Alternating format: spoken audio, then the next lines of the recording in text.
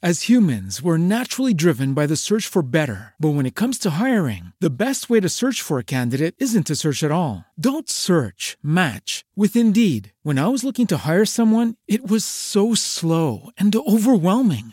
I wish I had used Indeed. If you need to hire, you need Indeed. Indeed is your matching and hiring platform with over 350 million global monthly visitors, according to Indeed data, and a matching engine that helps you find quality candidates fast. Ditch the busy work. Use Indeed for scheduling, screening, and messaging so you can connect with candidates faster. And Indeed doesn't just help you hire faster. 93% of employers agree Indeed delivers the highest quality matches compared to other job sites, according to a recent Indeed survey. And listeners of this show will get a $75 sponsored job credit to get your jobs more visibility at Indeed.com/podcast. That's Indeed.com/podcast. Terms and conditions apply. It is Ryan here, and I have a question for you. What do you do when you win? Like, are you a fist pumper, a woo-hooer, a hand clapper, a high fiver? I kind of like the high five, but if you want to hone in on those winning moves, check out Chumba Casino. At ChumbaCasino.com, choose from hundreds of social casino-style games for your chance to redeem serious cash prizes. There are new game releases weekly, plus free daily bonuses, so don't wait. Start having the most fun ever at ChumbaCasino.com. No purchase necessary. VGW. Void where prohibited by law. See terms and conditions. 18+. The Jericho Network on Westwood One.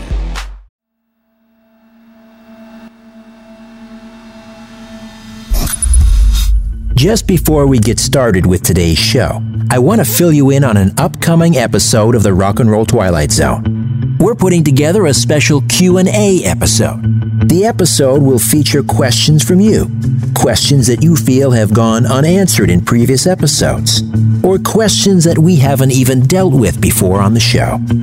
Here's your opportunity to unload all of your burning questions. And if I can't answer it, we'll find the person who can. Record your questions, including your name and where you're from. Then email your audio to me at rrtz.questions@gmail.com. That's rrtz.questions@gmail.com. This special Q&A edition of the Rock and Roll Twilight Zone will drop later this summer.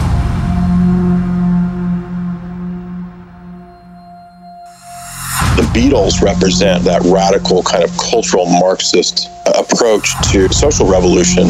The Beatles were supposed to push drugs to decent American kids.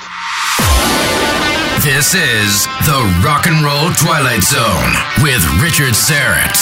Heard exclusively on the Jericho Network in partnership with Westwood One. Unearthing the biggest stories from the history of rock. Exposing the truth and the tragedy. The stories behind rock's immortals. The Rock and Roll Twilight Zone. What might happen is that we blow your mind. Here's your host, Richard Syrett.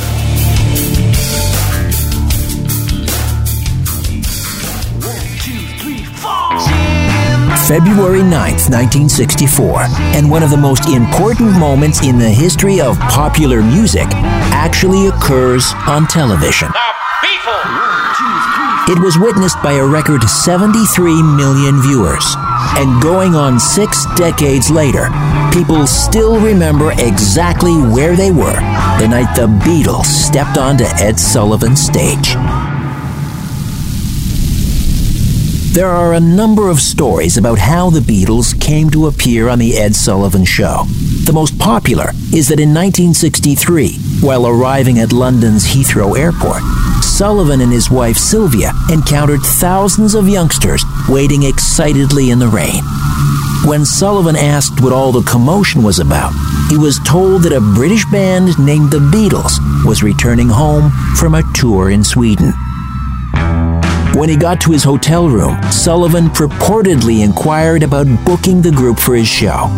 However, it was not until later that year that the Beatles manager Brian Epstein reached an agreement with Ed Sullivan to bring the group to America to perform live for the first time on U.S. television. Following dinner at the Hotel Delmonico in New York City, a handshake between the two men sealed the deal for performances on 3 shows to air in 1964. In return, the Beatles would receive $10,000 for 3 appearances and top billing. According to another version, the Fab Four's appearance on The Sullivan Show was part of a sinister plot, a centuries-old battle once fought by musket, now being waged with software and technology. When the fresh-faced lads from Liverpool launched into their top 100 hit, I Want to Hold Your Hand, it was the first salvo of what would become known as the British invasion. A short time later, Life magazine would report, in 1776, England lost her American colonies. Last week, the Beatles took them back. Although likely meant in a tongue-in-cheek manner, Life magazine may have been closer to the truth than its editorial staff realized. The British invasion was a cultural phenomenon of the mid-1960s when rock and pop music acts from the United Kingdom landed in America and enthralled North American youth. Groups such as the Beatles, the Dave Clark Five, the Kinks, the Rolling Stones, Herman's Hermits, and the Animals were at the forefront of the invasion. Invasion. What an interesting choice of words. What would you say if I were to tell you that the word invasion is precisely the correct word? What would you say if I were to tell you that the Beatles were a creation of the Tavistock Institute of Human Relations in London, England, part of a plot intended to cause social upheaval in the United States as a means of winning back the colony Great Britain lost in 1776? You're about to meet a media scientist and an author who'll argue this is all true. You'll learn about the music and social critic who supposedly designed the Beatles' music using supercomputers, and how the British invasion was designed to dumb down American youth and turn them on to drugs. You'll also hear from a music journalist and blogger who insists it's all a silly conspiracy theory. You'll have to make up your own mind as to who has it right. The Beatles as a British intelligence psyop, when the Rock and Roll Twilight Zone continues.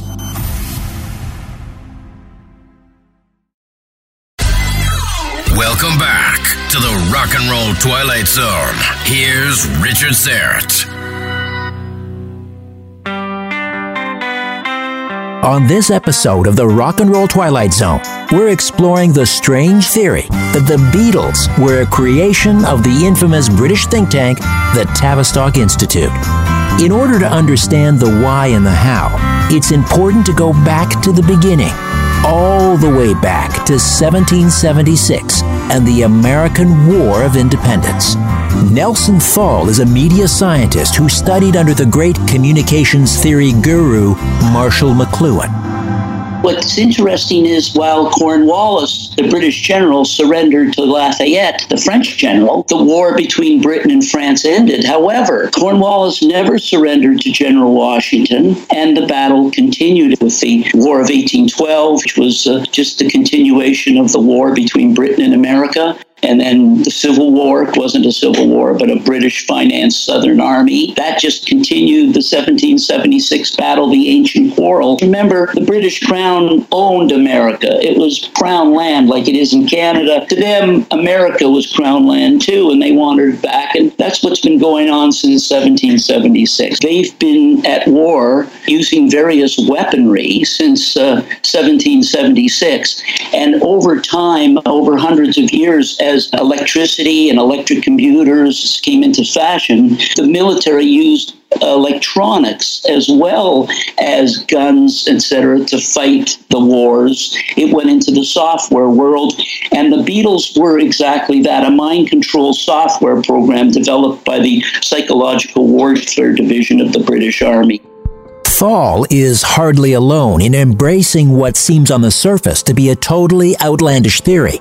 A former member of Great Britain's Foreign Intelligence Service, MI6, John Coleman, wrote several books on this subject, including Conspirators' Hierarchy, The Story of the Committee of 300. Dave Gerard is a blogger with rocknerd.co.uk and a music journalist. Coleman's rationale is for having all these British invasion bands land in America was to provide some sort of element to cause a, quote, major irreversible cultural revolution. This was his huge Aquarian conspiracy, a huge elaborate conspiracy, which this was just one part of, introduced drugs and sex and riots and street gangs and so on. There's a PDF that came out in the 70s, a white paper called Changing Images of Man, and this was done by, I believe, Stanford Research in concert with some of the Tavistock research. And what Changing Images of Man proposed was the idea that in order to change culture on a large scale, you would have to change man's image of man himself. So man's self-view had to be altered, and one way to do that would be through several decades of alterations in education, alterations in the culture, alterations in the idea of what it is to be American. Americanism itself had to be altered, and this was quite consciously, intentionally changed. And so the way that you do that is not to try to go after older generations. You have sort of business phases set for each generation. So the baby boomers and their generation, they had a specific message that was kind of given to them. And then you have, I guess, my generation, and then you have now the millennials. And each one of these quite consciously is given a different stage of this programming. And to make it very simple, the end goal is world government. That's Jay Dyer, a pop culture analyst who deconstructs the deeper messages, symbols, and predictive programming subtexts that underlie various forms of media, including films and music. Popular music, according to this theory, was the perfect instrument to reshape the moral, spiritual, cultural, political, and economic culture of the United States and hasten the decline of Britain's former colony. By the early 1960s, the time for the deployment of this new weapon was ripe. So the timing was the rapid pace of technological advancement, from tubes to diodes to transistors to chips. So as you develop the technology to record this so well and broadcast it so clearly, and as the technology comes online, that's what makes the timing. The TV made the Beatles. But music journalist Dave Gerard doesn't buy into the conspiracy. He says British musicians were simply taking American music, rhythm and blues music, which had been developed by African Americans decades earlier, and repackaging it for middle-class white audiences. It was very much a class thing and a race thing at the time. In the early 60s, rock and roll was very black music. By late 60s, it was very white music. And someone like Jimi Hendrix was an odd creature. And that was basically because of the British invasion. Suddenly you had nice-looking white boys playing this music, which was completely American music. The British just repackaged it. But the conspiracy theorists behaved like they weren't aware that this was literally American music, American riffs, American tunes, literally American songs in the case of the Rolling Stones, who didn't start writing songs until a few years into their career. And Coleman's theory includes bands like Led Zeppelin, who literally just ripped off old blues songs. The theory is that if the conspiracists didn't know about it, it didn't exist, then it must be people messing with them. According to Jay Dyer, Britain's Psychological Warfare Division had studied group dynamics and something called hero worship. They pioneered research into how individuals in a special operations team, for example, could be convinced to die for their leader. So they perfected these techniques, and the realization was that, well, you know, it's not just about military. We can actually apply these tactics to both the corporate world or to the pop culture world. So the idea of creating a star is essentially something that best exemplifies this, because what happens in the mass consciousness is that the public is given the impression that these people live a kind of godlike existence, and therefore everyone wants to emulate them.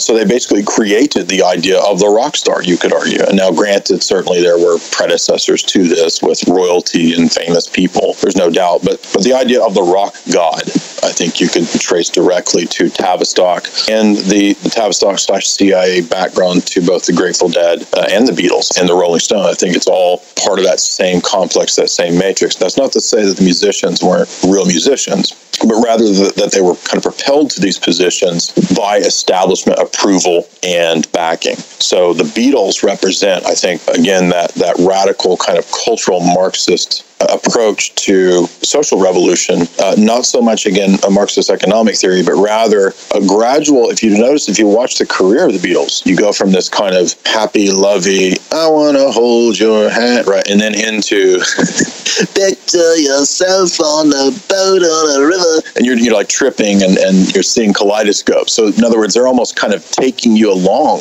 the the ride with the Beatles into the mass LSD drugging phase. And I think that was absolutely intentional. That's why you see that with pop stars today. They go from the young, so-called innocent Britney Spears into the sort of whore, right? The Madonna whore complex. And that's to lead the youth along this same path. The Beatles were supposed to push drugs to decent American kids. So, as I said, this is basically a repackaging of fear of black people, fear of black music, fear of black culture.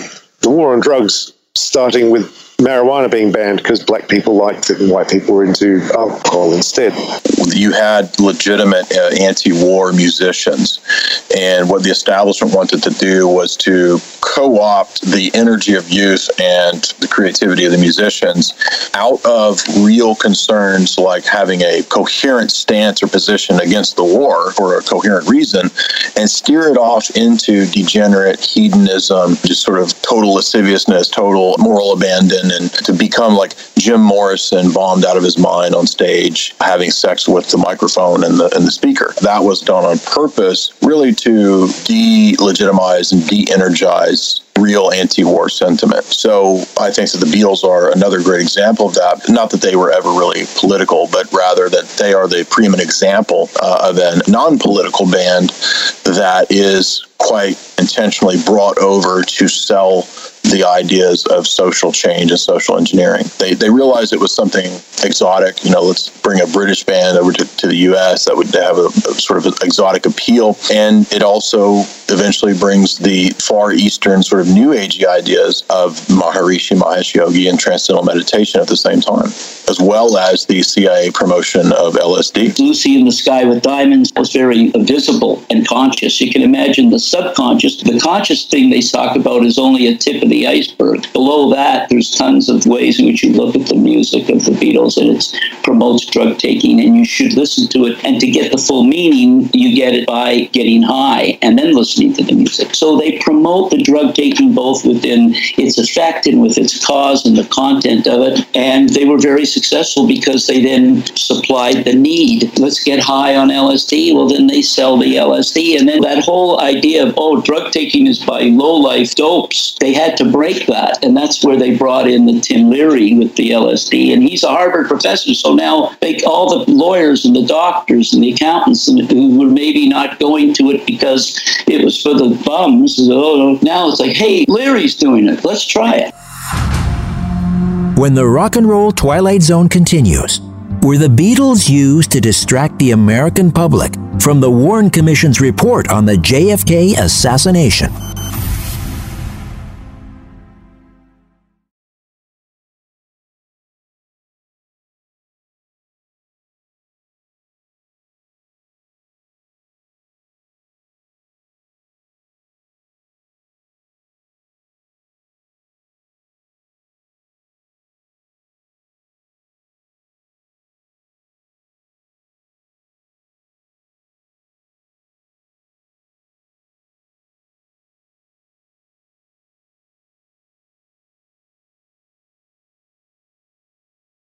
Yeah, are you ready for the program?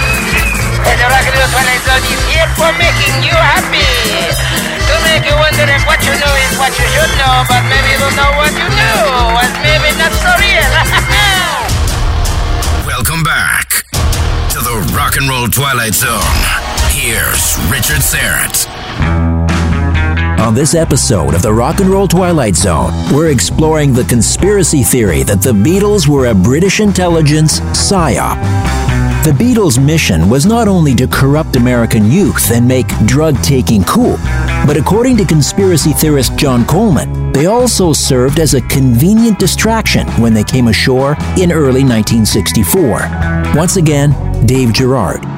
A lot of conspiracy theorists who followed him and used his work seem to think that all of this was a distraction. The Beatles came over around the time of the Kennedy assassination or just after. There was a whole lot of controversial things happening, a lot of really interesting times going on in America at the time.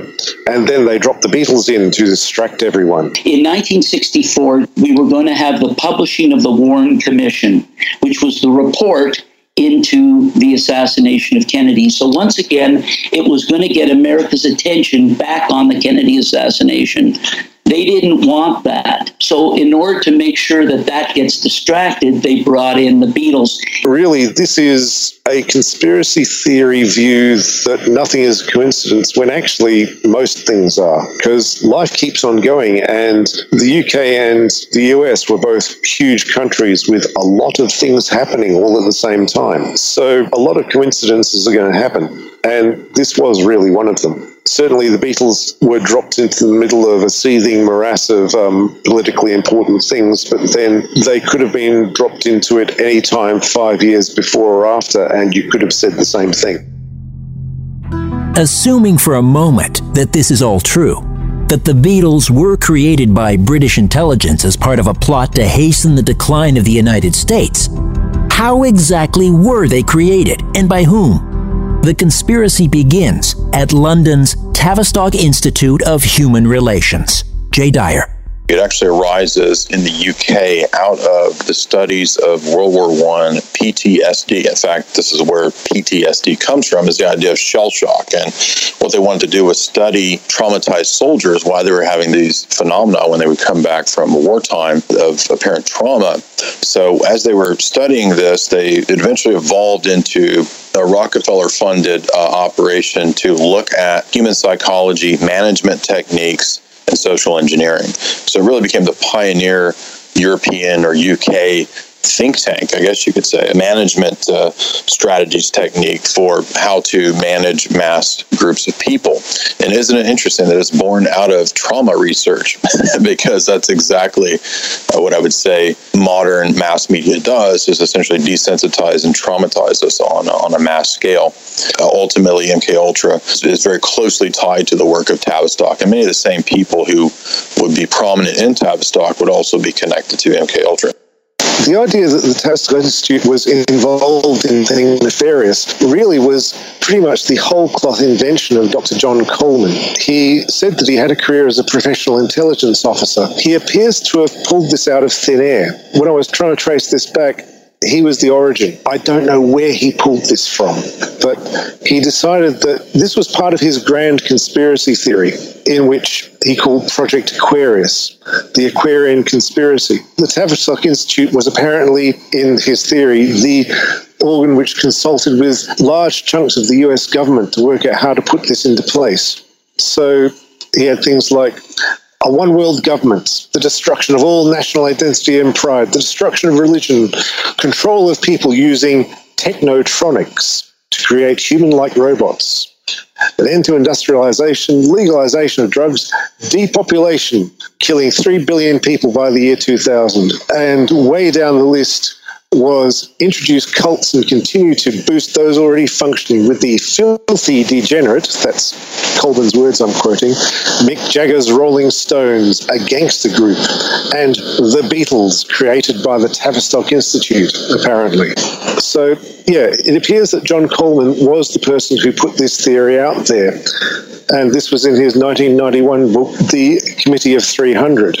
After World War I and then into World War II, they really pioneered and perfected these techniques of mass social engineering. And as we have talked about in the past, the CIA and these different agencies, they're not just concerned with foreign operations or something like that. They're actually interested in culture creation. So what Tavistock started doing was looking at how to engineer through mass pop culture. And what they did was they came up with the application of psychological warfare techniques in wartime to peacetime, to mass audiences, mass social settings, and then also by extension through popular culture. So I think you could truly say that you have the creation of toxic culture coming from the Frankfurt School working in tandem with Tavistock. The Frankfurt School Dyer just mentioned was a collection of German scholars and intellectuals who were proponents of a particular approach to cultural criticism.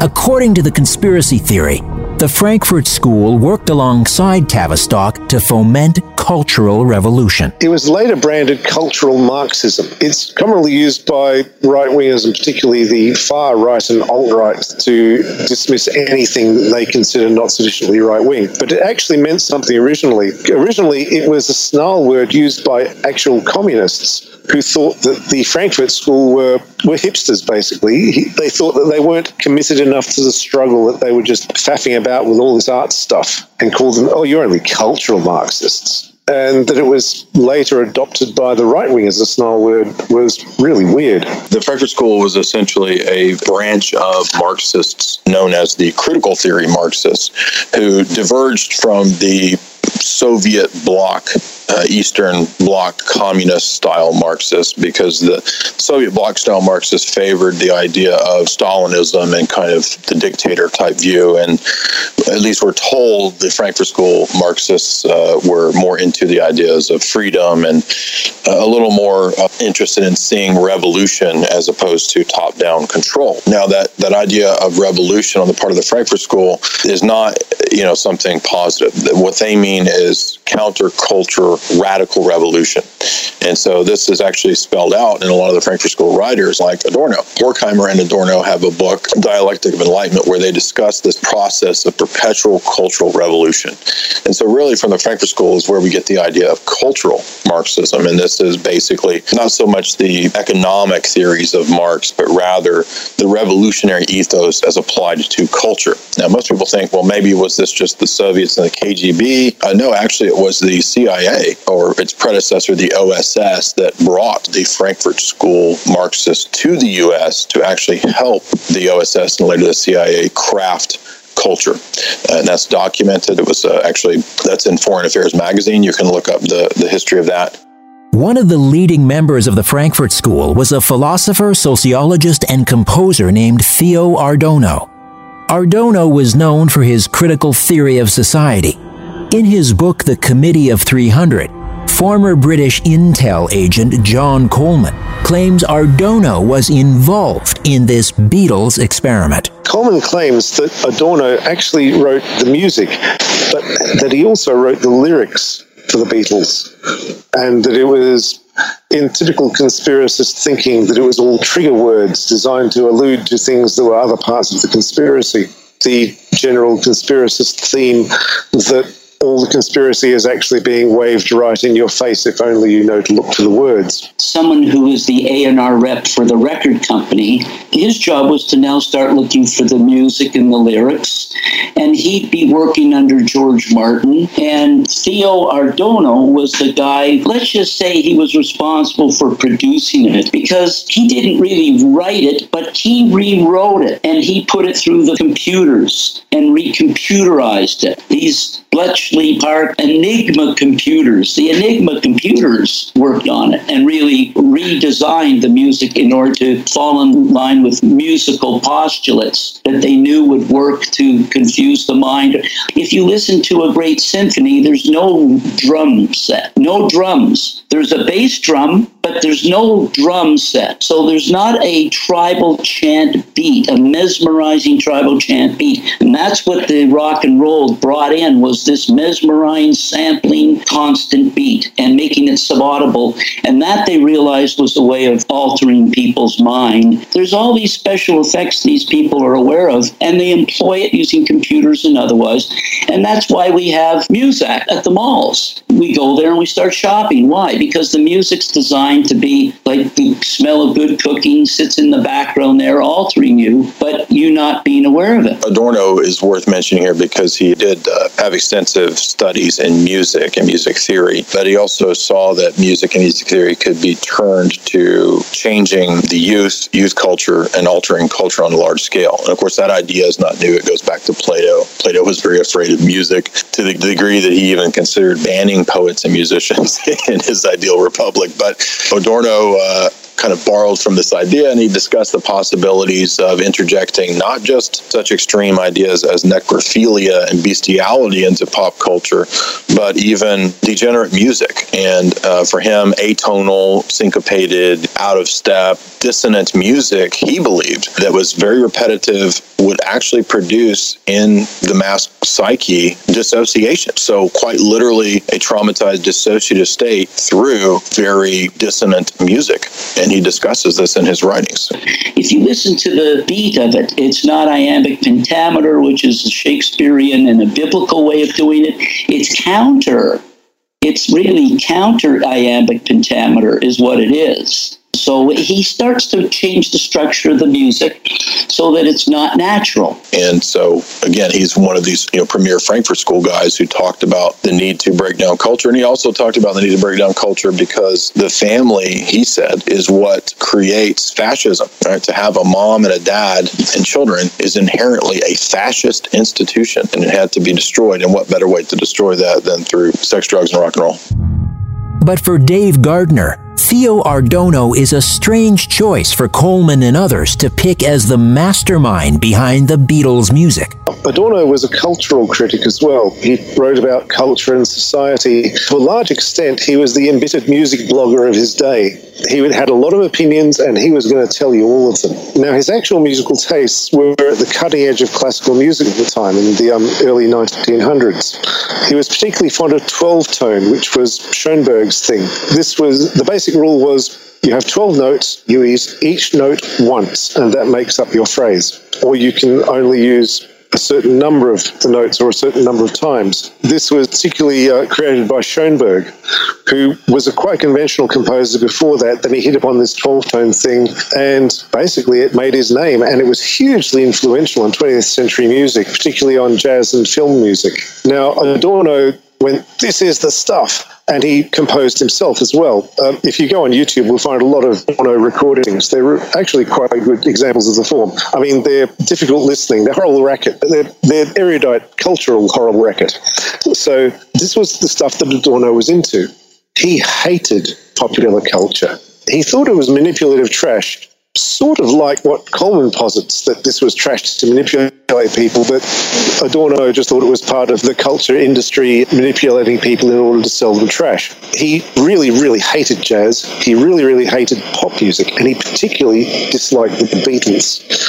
I think it's startling and unlikely that Adorno actually wrote the Beatles' music. Like, he described them as, what can be urged against the Beatles is simply that what these people have to offer is something that is retarded in terms of its own objective content. It can be shown that the means of expression that are employed and preserved here are in reality no more than traditional techniques in a degraded form. So yeah, Adorno wasn't really into the Beatles. When the Rock and Roll Twilight Zone continues, Canadian communications guru Marshall McLuhan sets John Lennon straight. Well, howdy, folks. Just sitting out the back porch here, whittling with my good friend Richard Serrett. Oh, Richard's a hell of a guy. Damn it. I just cut myself, and God, it's crazy. I'm bleeding. It's like a stuffed pig. It's gushing everywhere. I'm gushing. Richard, I'm just getting a little dick. Richard, can you grab me that rag? Richard! Richard! Welcome back to the Rock and Roll Twilight Zone. Here's Richard Serrett. On this episode of the Rock and Roll Twilight Zone, we're exploring the theory the Beatles were a tool of the British military's Psychological Warfare Division. Whether or not this conspiracy theory, as espoused by people like John Coleman, is true, the great Canadian communications guru Marshall McLuhan believed at least parts of it were true. In 1969, when John Lennon was in Toronto with his new group, the Plastic Ono Band, McLuhan arranged a meeting during which he allegedly told Lennon he and the Beatles were tools of the British Crown. Former McLuhan protege Nelson Thal. Basically, the Sermon on the Mount by McLuhan to Lennon stopped him in his tracks and made him think about how perhaps all those little things that you thought about and saw in the past that you disregarded were a pattern of a bigger pattern, even though they were small at the moment. And yeah, wait a second. I have been used as a useful fool. I fell into it. And by the time I realized it, I didn't want to think about it too much because it was too late anyway. McLuhan said, look, there's a big operation here of British intelligence going on here that's bigger than you. Well, Lennon got angry and he went huffing and puffing out of the room, and he was heard to say as he left the room, McLuhan is sort of crazy and he's conspiratorial, etc. And he came back 2 days later apologizing and told McLuhan that he's absolutely right. And of course, that's when he figured, what am I going to do to sort of repent from having been a useful fool? And let me start to try and get people's attention. And he started to rebel in various ways. And of course, the Beatles broke up. And then eventually, when Lennon went awry, McCartney's an establishment guy. He's not interested in rebellion. He wants to get along with Her Majesty, the Queen. But Lennon wasn't that way. He was more like an American type. He was in the United States. He lived in New York. He was a rebel. He was a patriot. He was in favor of breaking away from the monarchy and exposing them, which he did, especially with that last video, Mind Games. It is that time period when he does become more political. I definitely think that from what I do know of the history of the Beatles, you have that period where John gets certainly more political, very, very vocal. You know, he does eventually get to that point where he's warning about depopulation and eugenics.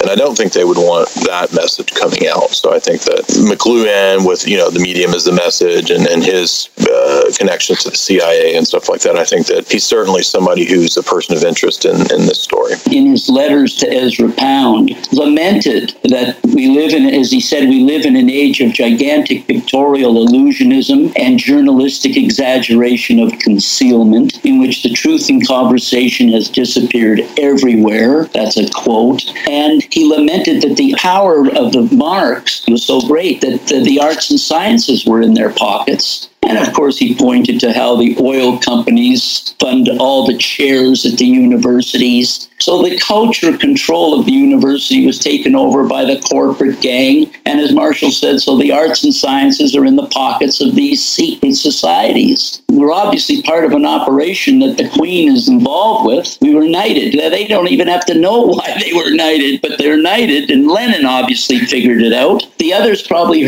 figured it out and laid low. McCartney laid low. Starr for sure. He played Sergeant Schultz. I know nothing, hear nothing, see nothing. I'm a drummer. I know nothing. Were the Beatles a top-down creation? Were four unsuspecting useful fools scooped off the streets of Liverpool and Hamburg and run through the Star Machine? Were they then deployed in America as a psychological warfare weapon? When the Beatles received their Order of the British Empire medals from Her Majesty the Queen, was it in recognition of their role in the repossession of Great Britain's long-lost colony? Perhaps Marshall McLuhan was onto something when he said, "Those conspiracies that are too incredible to be believed are by the same right those which most often succeed." Either way, I'll bet you never listen to another Beatles record the same way again. Until next time, I'm Richard Serrett. So long for now.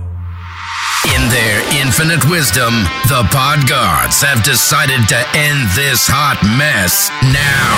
The Rock and Roll Twilight Zone is researched, written, and hosted by Richard Serrett. Produced by David Whalen. And I'm Jamie Watson. The Rock and Roll Twilight Zone with Richard Serrett. Heard exclusively on Westwood One and the Jericho Network. Listen next week. Oh, come, we will pull you out of bed. We will rip you from your comfort level, and I'm not kidding. Have a great week. I didn't get enough show. Download new episodes every Wednesday. Rate and review at Apple Podcast and Google Play. Please be sure to like and give us a 5-star rating and review. Thank you, listeners. From the Westwood One Podcast Network. With the Lucky Land Slots, you can get lucky just about anywhere. This is your captain speaking. We've got clear runway and the weather's fine, but we're just going to circle up here a while and get lucky. No, nothing like that. It's just these cash prizes add up quick. So I suggest you sit back, keep your tray table upright, and start getting lucky. Play for free at LuckyLandSlots.com. Are you feeling lucky? No purchase necessary. Void where prohibited by law. 18+ terms and conditions apply. See website for details.